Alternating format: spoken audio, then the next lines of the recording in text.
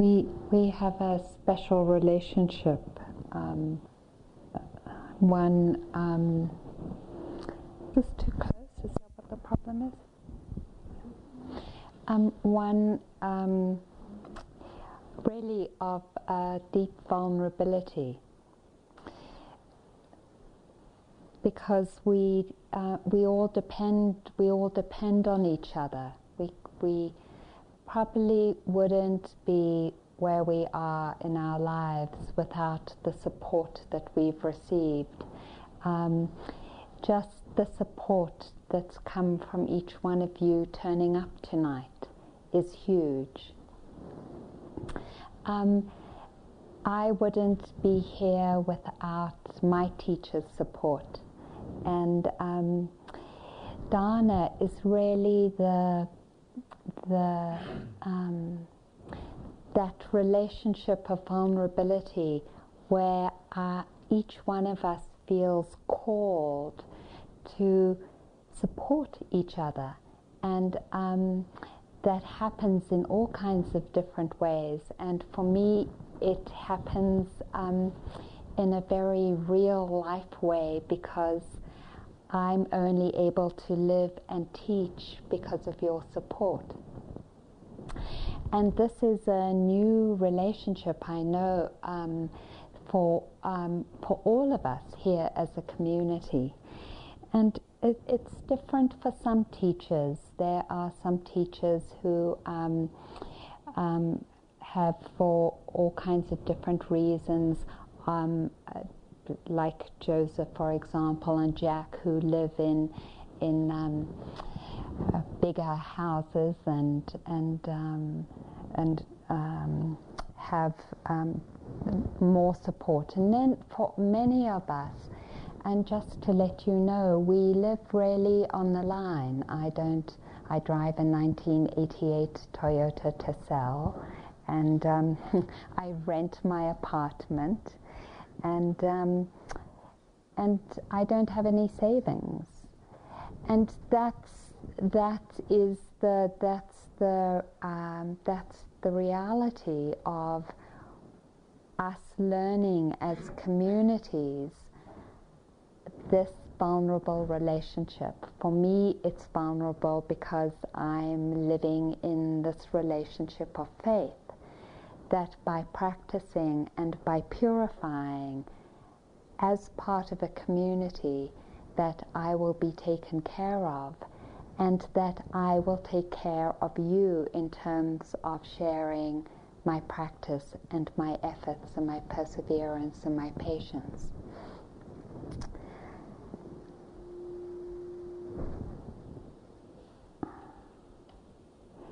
So it feels like, I wasn't going to talk about this.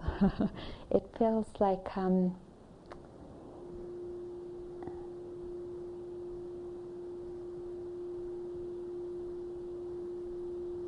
it feels a blessing. It feels a blessing to be part of this kind of giving that we share together. And I wouldn't want it any other way.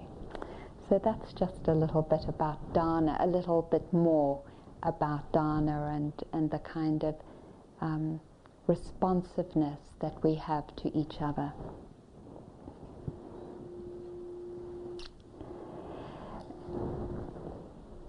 I'm wondering if I put it lower. Do you think that's better if I put it lower? There isn't that ring. How's that? That seems a little better.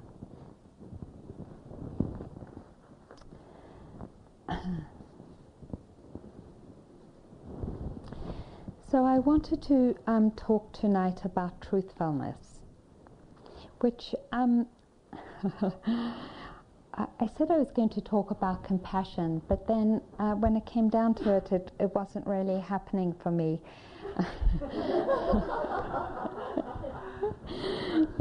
And so I was sitting there trying to write about compassion, and I was like, gosh, it's just, what is it that I want to talk about? And so what came out was that I wanted to talk about truthfulness, which I think is really interesting because it's actually a very difficult subject to talk about. Not a difficult subject to talk about. I think it's very difficult to practice. Truthfulness is part of the 10 perfections, and just for those of you who are new to the practice, the perfections are these 10 qualities that a Buddha saw when he was a bodhisattva, when he was someone who was a seeker like we are, and met a Buddha, and in meeting the Buddha felt deeply touched by the purity of this being and said, I too would like to be a Buddha. And in that intention he saw that to become a Buddha he needed to perfect these 10 qualities of mind. And a couple of Thursdays ago we actually went through them. So can you guys remember them? What were they, those of you who were there that Thursday? Let's try. Okay. Generosity, energy or effort, yes. Equanimity, patience,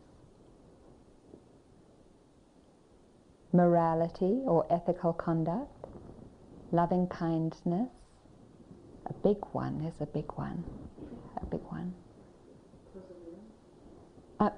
perseverance, excellent, wisdom, truthfulness. Did we say loving kindness? Yeah, loving kindness. So truthfulness is in that, and then right speech, which is very close to truthfulness, is actually part of the Eightfold Path. And that's really significant, because when we think of the Eightfold Path, which is the very fundamental architecture of this process of opening our hearts and our minds, out of all the many things that is spoken of in terms of what is non-negotiable, and there are many that could be there, right speech is really at the center of that, right speech or truthfulness. It's said that after the Buddha saw the need to practice these 10 perfections, that he actually made mistakes in the many lifetimes, or was part of acting in less than fully mindful ways some of the times in his lives. But there's one thing in all the thousands of lifetimes he lived after he dedicated himself to being a Buddha that he didn't do, and he never intentionally spoke an untruth. I think that's really beautiful, and this is what he said to Rahula, his son. He said, Rahula was holding a bowl of water. He said, "So little, Rahula, is the spiritual achievement of one who is not afraid to tell a lie." Then the Buddha takes the bowl and throws away the water and says, "In the same way, one who tells a deliberate lie throws away whatever spiritual achievements have been made." Do you see now how this bowl is empty? In the same way, one who has no hesitation about speaking lies is empty of spiritual achievement.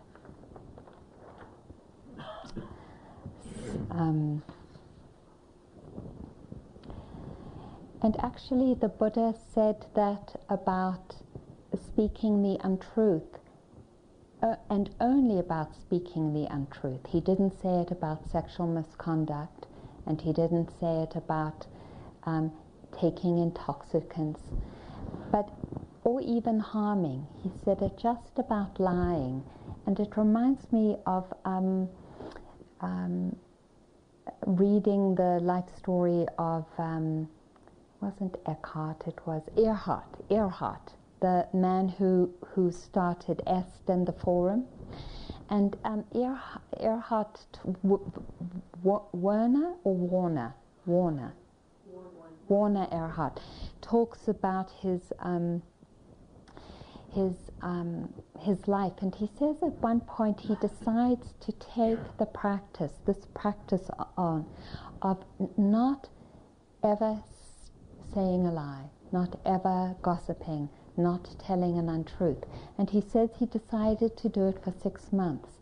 And he said it was extraordinarily difficult. And he really persevered because he'd made this commitment for himself. And in the process of that commitment, he says he had a profound opening, because he saw clearly what it was he was defending by telling lies, and that he didn't need to defend himself anymore in that way. And so he had his enlightenment experience. And he says his enlightenment experience came specifically from making that commitment.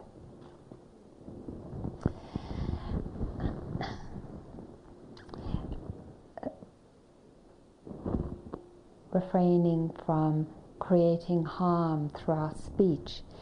I've mentioned before here that I was born in Johannesburg, South Africa, and that my parents were active against the apartheid structure. And because all activity was seen as illegal, it had to go underground. It was sort of like the Patriots Act, but much more intense. Any kind of criticism of the government was seen as, basically you were labeled as a terrorist.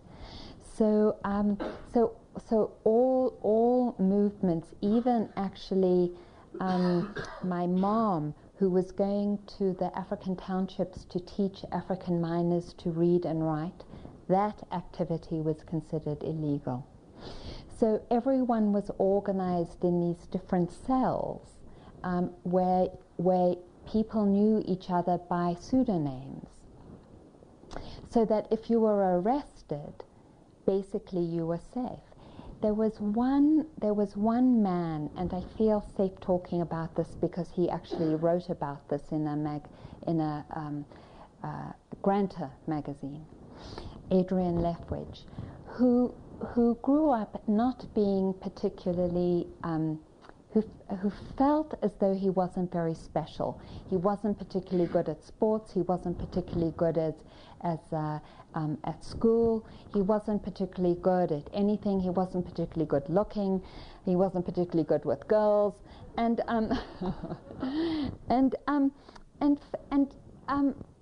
Adrian moved into becoming active in the apartheid struggle and ended up joining one of these cells. And because he felt a deep desire, he says this, to be someone, he sort of inveigled himself into a leadership position, although he was much younger than almost everyone else, including my parents, and took a leadership position, and in that leadership position learnt the real names of everyone in all the different cells of the anti-apartheid activists. So my family had constant police raids, and most of the people who were known to be activists had police raids. But just before the Emergency Act of 1960, Adrian was arrested. And he was arrested and separated from his girlfriend, who was also arrested, and very nervous because of his position. And in the process of being interrogated, the head of the Secret Service, someone I knew personally, punched him in the stomach several times and said, "You're going to tell us what you know." They didn't yet know Adrian's position. And Adrian had this incredible, ghastly thought of, I'm going to be here, and I'm going to be in prison, and I'm going to be punched up. And he said, I just couldn't face it. And so without any further ado, he started to talk to this the head of the Secret Service and tell the head of the Secret Service all the names of all the people. So then everyone, including my parents, was arrested. Some people ended up in jail for 12, 15 and 20 years because of what Adrian told them. Not only did Adrian tell the head of the special branch everything, but he actually also went to court for the state in the trials of some of the people. I just spoke to my mom recently because I mentioned that I had read Adrian's story in Granta magazine, and she said, I can't forgive him. I just can't forgive him. I tell this story because of both sides, both Adrian, then deep, deep remorse and self-hatred for what he did. And he said that he was obsessed with it after he made it, turning state's evidence, they let him out of the country. So he's now living in England. And for years and years, he was carried this incredible weight around with him. And finally, he said he went to therapy. It took him a long time. He went to therapy, and he said, I ended up, it took me years and years, and I ended up finally seeing two things.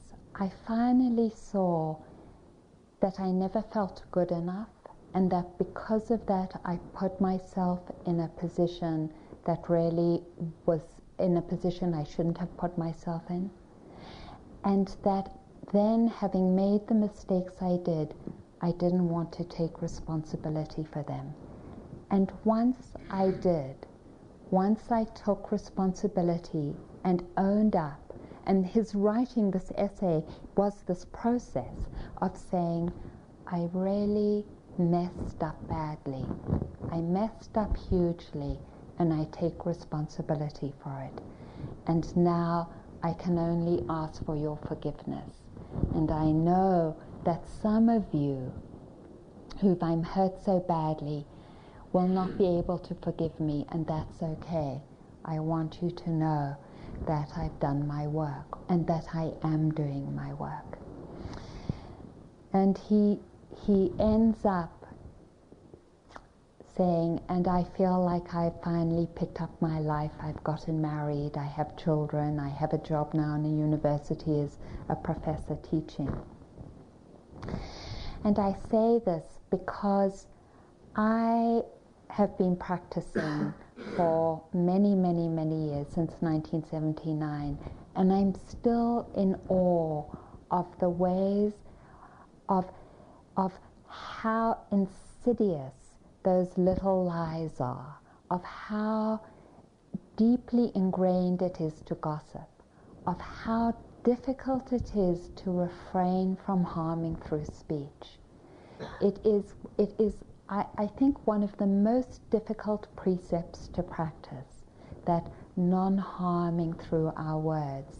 And in investigating it, I see how much of the time the origin of that harming through speech comes because of a deep feeling of inadequacy or self-judgment or self-hatred that we carry inside of us. It's almost as though somewhere inside of us we think it's okay, and even in a spiritual practice, we think it's okay to say, yeah, get down on yourself. You know, it's okay for me to get down on myself. It's okay for me to judge myself. It's even okay for me maybe to hate myself, because I think somehow or somewhere that is doing me good. But the Buddha says that in each moment, including Adrian Leftwich, There is nothing ever that justifies our condemnation or judgment or self-hatred. That actually this practice is about loving ourselves and loving kindness. That there is never a moment in our lives, no matter what we have thought or said or done, that doesn't deserve loving kindness. He says, whatever kinds of worldly merit there are, all are not worth 1/16th part of the heart deliverance of loving kindness.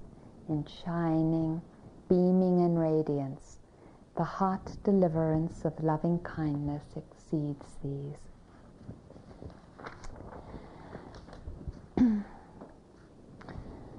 The poet Yevashenko says the most beautiful aching work in this world is to be ourselves. Really, that means to become honest about ourselves, to have the courage to begin to challenge this inadequacy and the defensiveness that we build around it, that becomes the source for the harming of wrong speech. To become ourselves is to both acknowledge this defendedness and the identity we create around it, as well as acknowledging our beauty, our vision, our efforts, our patience, our kindness, our wisdom. To begin to acknowledge both these energies inside of ourselves and to say, I'm a student of life. I watched myself tell an untruth again. I love telling stories, and I am humbled over and over again at the place where I move from telling a story to exaggerating. You know, just to tell a good story and to entertain. And when I backtrack and I think, I got it again, what is it? It came from that place of saying the story without the exaggeration somehow didn't feel good enough. And that is a deep identification that I have of just not good enough. And so it's very humbling. And I don't know so much about your families, but in my family there was this really one very what can I say, profound experience around speech and harming that I experienced as a kid with my parents in jail. There was another one that I grew up with, and it was my father who's now died. And I can say this because the story was printed in the Sunday Times in England, which is the equivalent of the New York Times here. My father was a well-known acupuncturist and did also therapy with several famous, quite a few famous people. So when he died in South Africa. There was this big, what do you call it? What? Yeah. People come, memorial service. There was a big memorial service. So a good friend of his stood up, Sylvester Steyn, who's an author, and said, you know, and I want to acknowledge, Monty was his name, Monty as a playwright and theatre director. He directed plays, he directed a film, he was an activist in environmental concerns, he was also an interior decorator, and later changed professions and became an acupuncturist, and then went back and got a doctorate in psychology. And so he was all these things, very creative, very dynamic, 6'2" man. And so at the end of Sylvester's speech, a very famous actor who now I've forgotten his name of came up to Sylvester and said, but you didn't mention that Monty was a doctor. And Sylvester said, no, Monty was never a doctor. And this actor said, well, Monty told me he was a doctor, an MD, and wrote and signed prescriptions that I took to the chemist.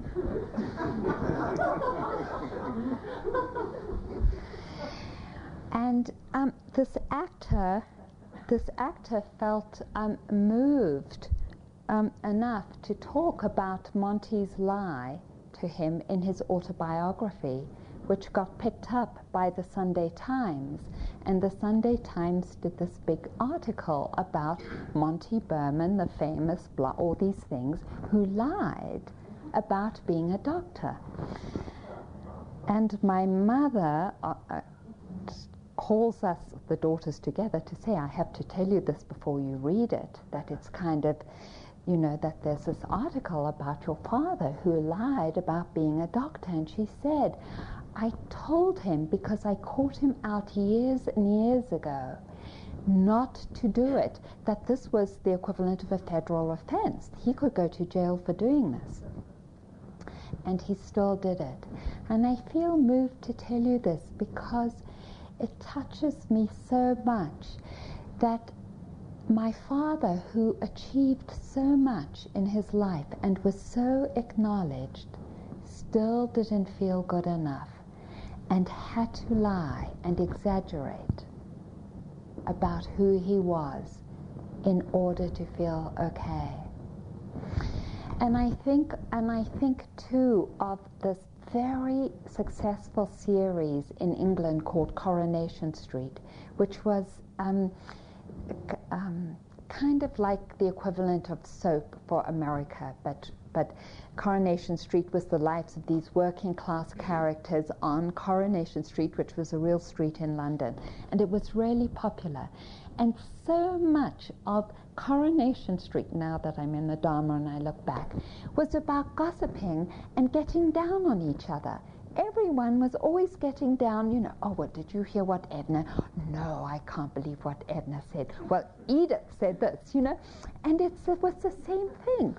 There's of getting down on people because we don't feel good enough about ourselves, and how profound it is, how profound our words are, and what our words do, because of this delusion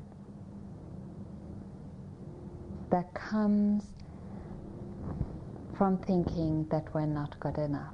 And this whole teaching is the invitation and the reorientation to beginning to see that fundamentally we are good enough, that we are deserving of love, that we are deserving of kindness.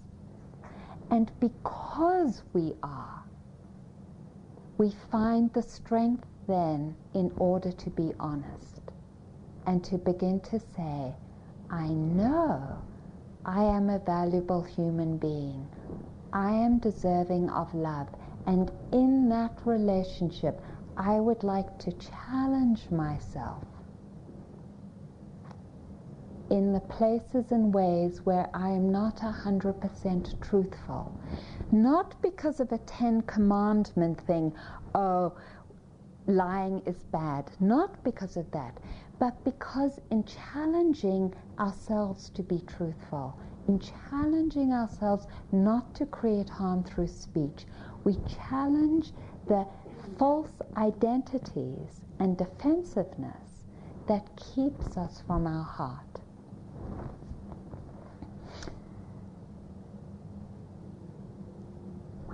So, let's see. Where was that?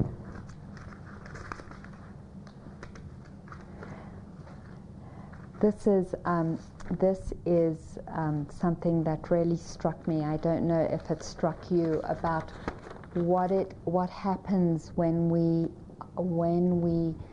identify so much with an identity or a system of honor. Not,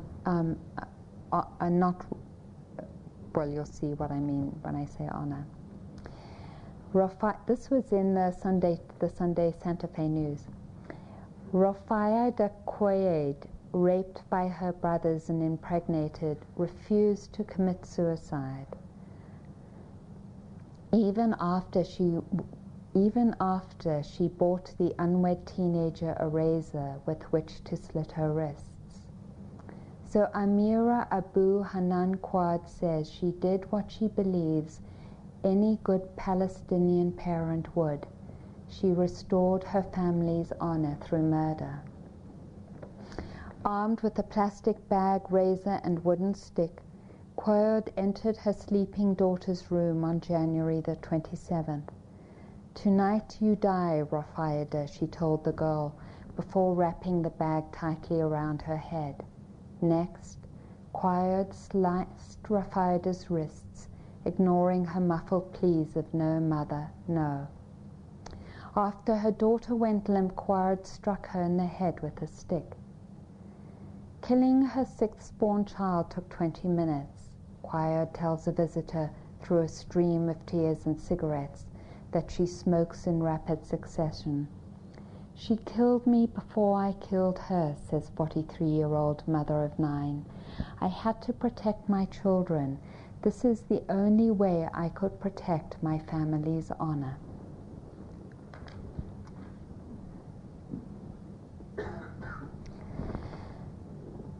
I think my father felt the same way, that in some way it was the only way he could protect honor.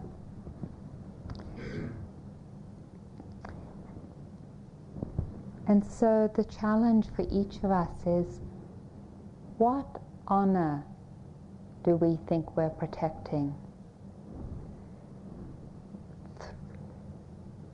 through our speech when we harm through speech? What is it that we're protecting?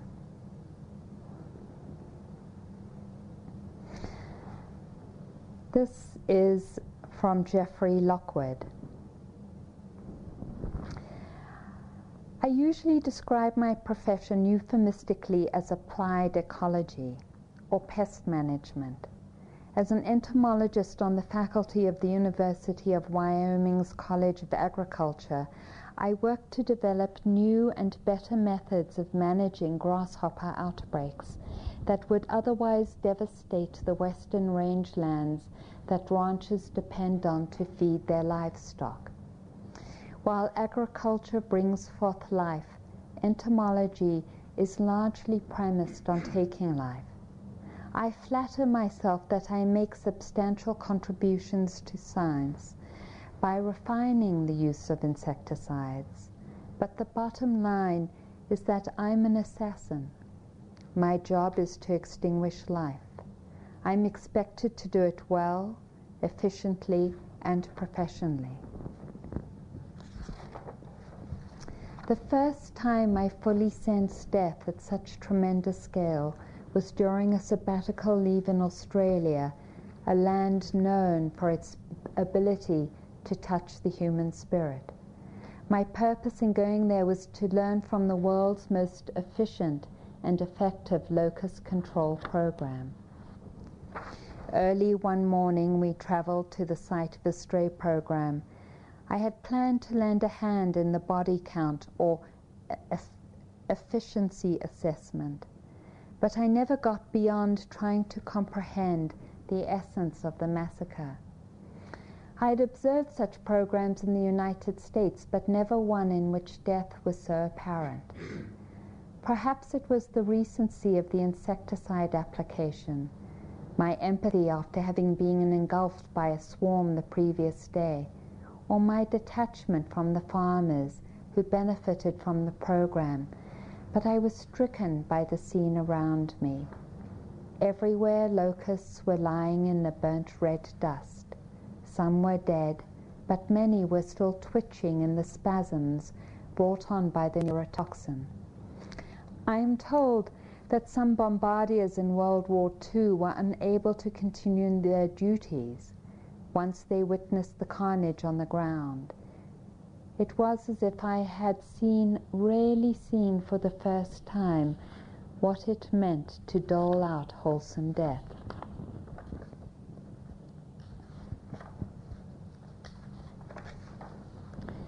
So in the end, how do I live as an assassin?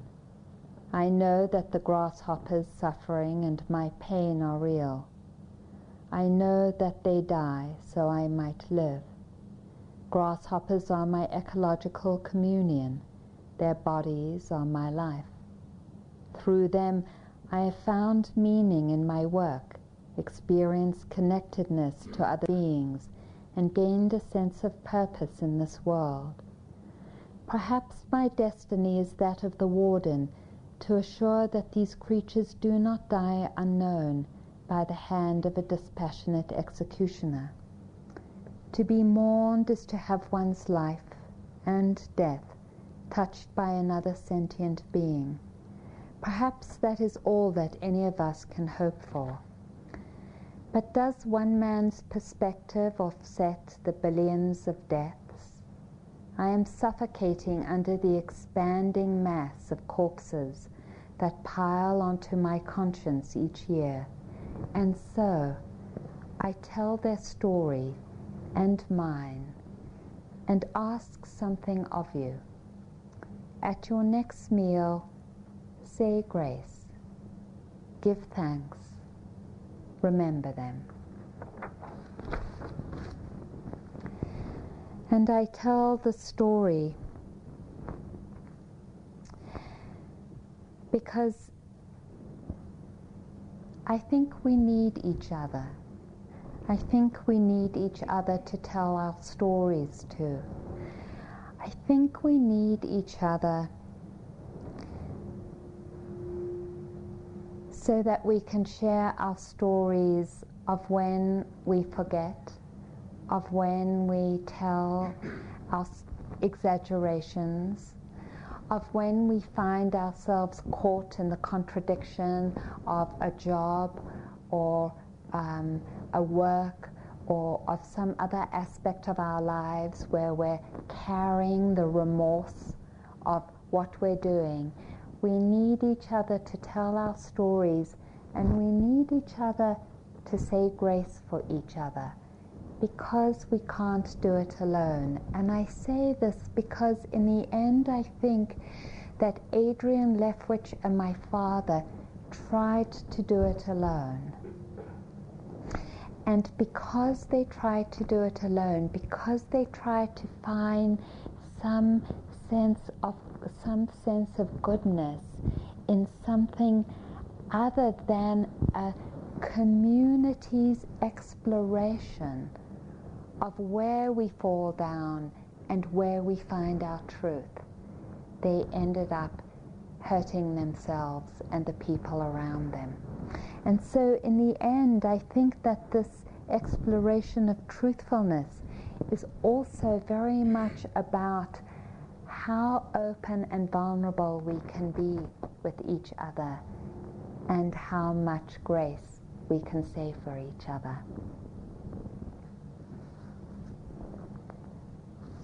And I wanted to just end with this Teilhard. By means of all created things, without exception, the divine assails us, punctuates us, and molds us. We imagined it as distant and inaccessible, whereas in fact we live steeped in the burning layers. And then I would like to finally end with Derek Walcott. Wyatt.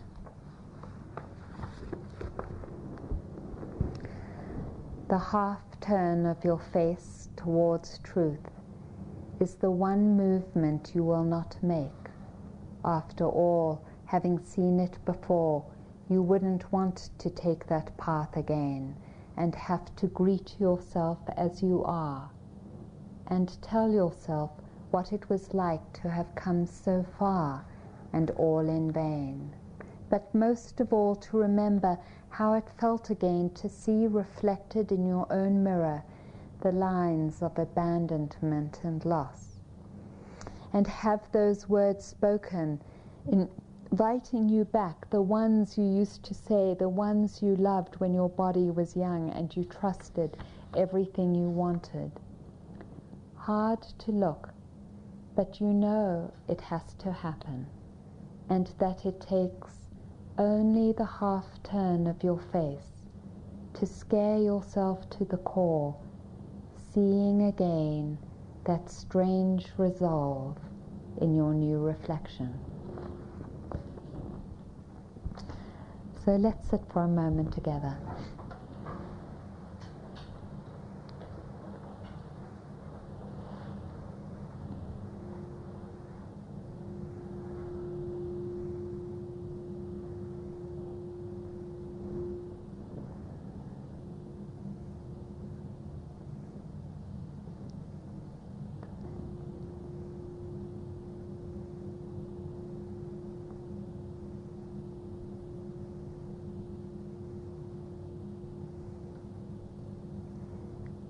May we feel the divine.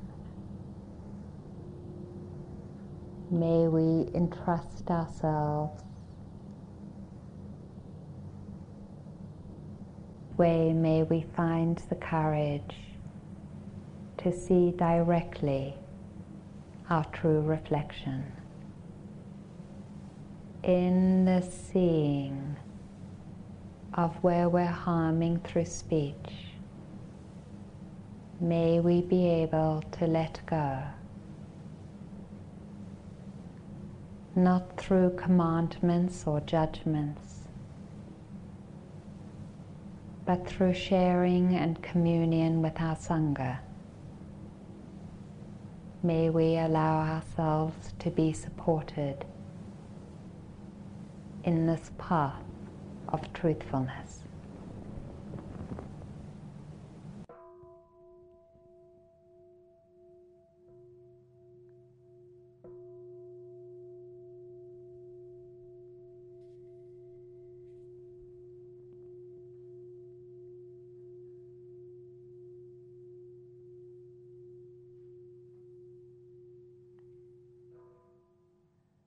So thank you. Thank you, everyone. Thank you for your listening. Thank you for your practice. Thank you for turning up. Thank you for your friendship and for all the divine inspirations and intentions you carry that brought you to where you are right now. Thank you.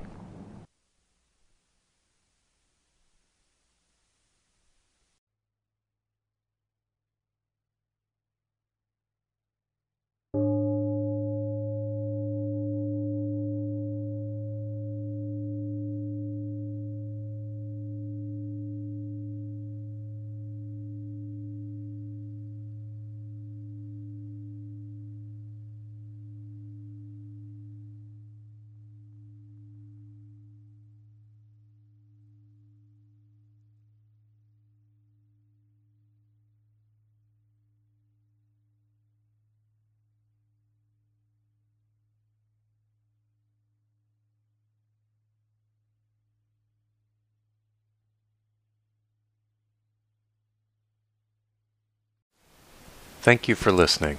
To learn how you can support the teachers and Dharma Seed, please visit dharmaseed.org/donate.